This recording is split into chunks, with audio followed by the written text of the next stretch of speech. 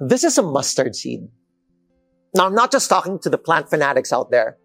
Jesus said to his disciples in Matthew 17:20, if you have faith as small as a mustard seed, you can say to this mountain, move from here to there, and it will move. Nothing will be impossible for you. Don't we all need and want that in our lives right now? The power to command our problems away. What does it take to do that? Jesus says, mustard seed faith. It's so small, you barely see it from there.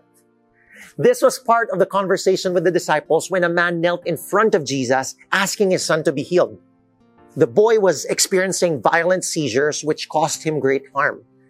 The sick boy was brought to the disciples initially, but nothing happened.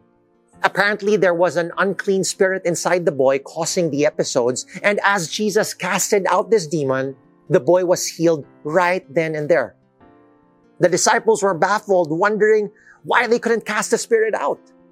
Jesus rebuked them for their little faith, which was ironic because right after that, he says that all they need is faith like a mustard seed to be able to do great things. If we go back to the original word used, Jesus actually meant the poverty of their faith or their poor faith. The disciples who had their share of success in exorcisms in the past started relying on their experience rather than the power of God. What made their faith poor was not the size, but the object of their faith. Had they put their faith solely in God's power rather than their own abilities, they would have been able to heal the boy.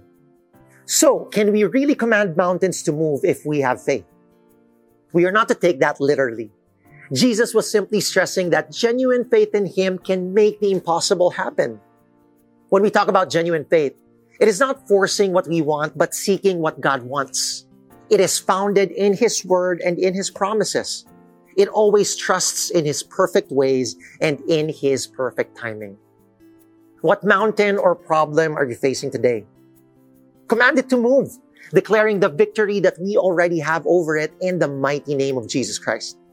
Remember, even the smallest amount of genuine faith, when placed in the one true object of faith, Jesus Christ, will result to great miracles happening in our lives, all for His glory. I hope you were encouraged by this devotional. If you liked what you heard, go ahead and share it. Have a great day.